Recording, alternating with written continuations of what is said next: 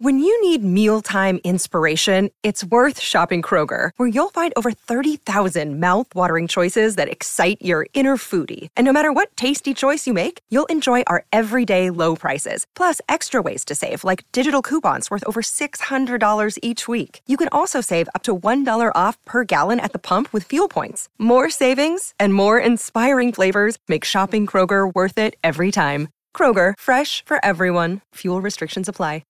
Punting partner for SEN Drive. Sportsbet same race multi. Combine multiple runners in the same race for bigger odds. Conditions apply. Gamble responsibly. Robot Building Supplies, helping you get the right products for the job at a better price. Berwick BMW. Book in for a service before that summer road trip. Berwick BMW, open all holidays. The run home. Ellis. Oh, it's well struck down the ground. It might be out. Tim David takes the catch at deep mid-on. The Scorchers lose their 8th wicket.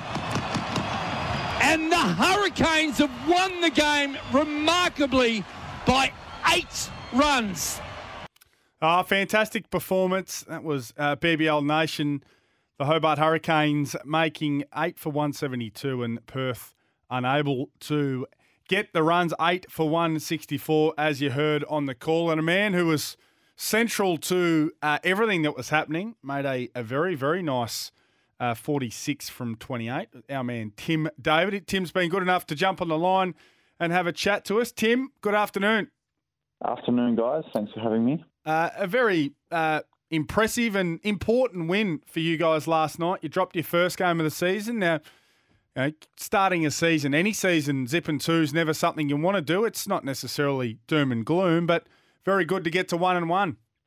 Yeah, I think so. It's always at the start of a campaign. It's nice to get your first win, get those kind of winnings a bit of a habit. So to get one early on in the season is really good, and we can just kind of settles a couple of nerves if there are any with just a new makeup of the squad, and now we can get stuck into our business. Tim, Bryce here. Great to be catching up with you once again. Look, really impressive. You mentioned it, the change of the lineup there, and there's some new faces in there. Shadab Khan bats at 4 ahead of you at 5. And James Neesham in there, Jimmy Neesham. So you've got some new faces. Tell us the influence of what they've been like in the group.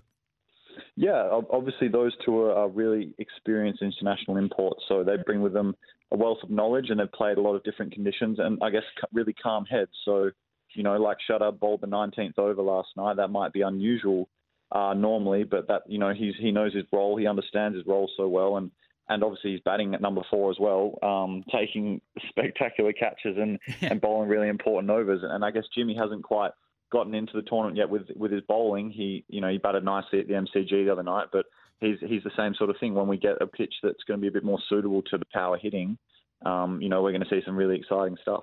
That's if you give him a chance, because you're launching the ball pretty well. We probably robbed you with the highlights there.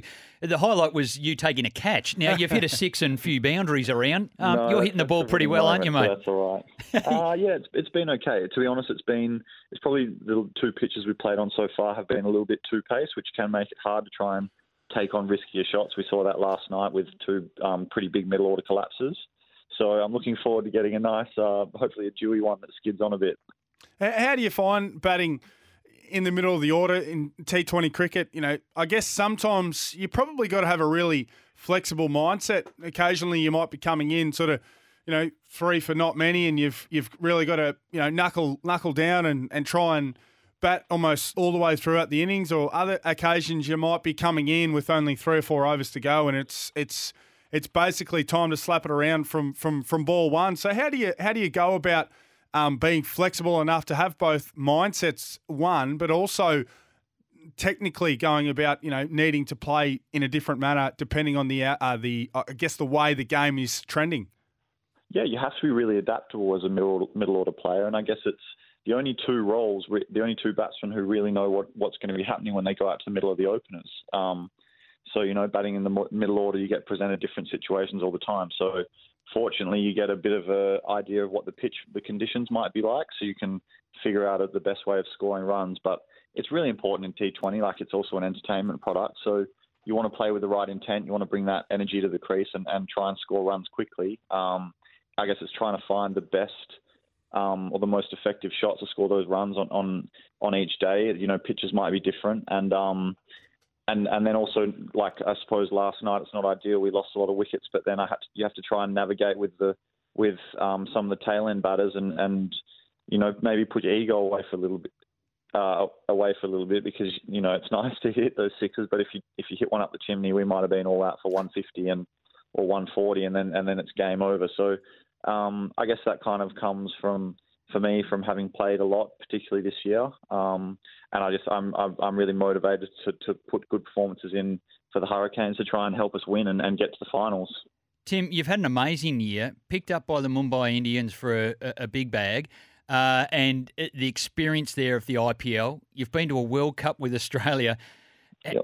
How's it been in terms of, 12 months ago, could you have dreamt this firstly, that it could be a possibility? And then the second part, what have you learnt along the journey in this amazing 2022 for you?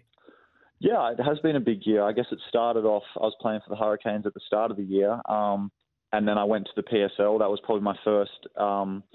I'd been to the PSL before and obviously played a bit last year, but they picked me up in the drafts and I went there with a role to do. So that was a great growth experience for me. And I guess it's just really snowballed from there. Everything's been a growth experience. I've tried to improve as I can. And then I guess with the luxury of having played a lot of games this year, you really understand your role. You have a lot of clarity. You get confidence from performing and competing against different guys in a lot of conditions. And I guess that ended up with me being in the World Cup squad, which was, again, an amazing experience for me, but I had to be open-minded because I didn't know what to expect. And it's really tough to contribute in a side of guys that have been, they won the previous World Cup. And but for me, it's great to have been around that. And then I can try and come back to the Hurricanes and really enjoy the game and try and have a bit more to contribute as well personally. Tell us, Tim, a little bit about Paddy Dooley, who was last night's player of the match. He's got the unique bowling technique, but he was incredibly effective. Knocked over Faf du Plessis last night and then knocked over another 3. Ended up with 4 for 16 off his 4 overs. Very good performance. Just tell us about Paddy Dooley.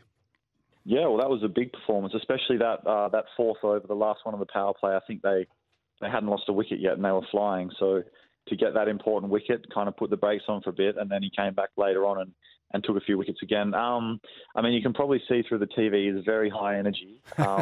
He's pretty excitable, and that's understandable for someone playing. That might have been his 3rd Big Bash game. So he's been doing a great job for us so far. It's great to have someone come in and be confident in their role, and he's a competitor, so he wants to be there in front of the batters' faces. And I guess I'm really looking forward to seeing how the rest of the season goes for him. You face him at training in the nets. How hard or difficult or different is it to deal with his technique and his pre-bowling windmill that he likes to do? Is it a really unique thing, or is it something that once you've seen it a little bit you get used to? And how good do you think he can become? Yeah, I haven't actually faced him very much, but I think it's more about his release. He's got quite a fast arm action, so it's tough to see where the ball comes out. And then when you're facing guys for the first time, in a TV game and you're trying to get used to the conditions, it can be really tough because there's pressure to score, there's pressure to hit boundaries against these guys. So, it's been a great start for him. It's hard to predict. There's we've played probably the 2 games so far. Conditions have been assisting for bowlers. There won't be games for him where it'll go as well as it did last night. But if he can still provide a really good option for us bowling and be able to contain and also pick up wickets here and there, that's going to set him on a pretty good path.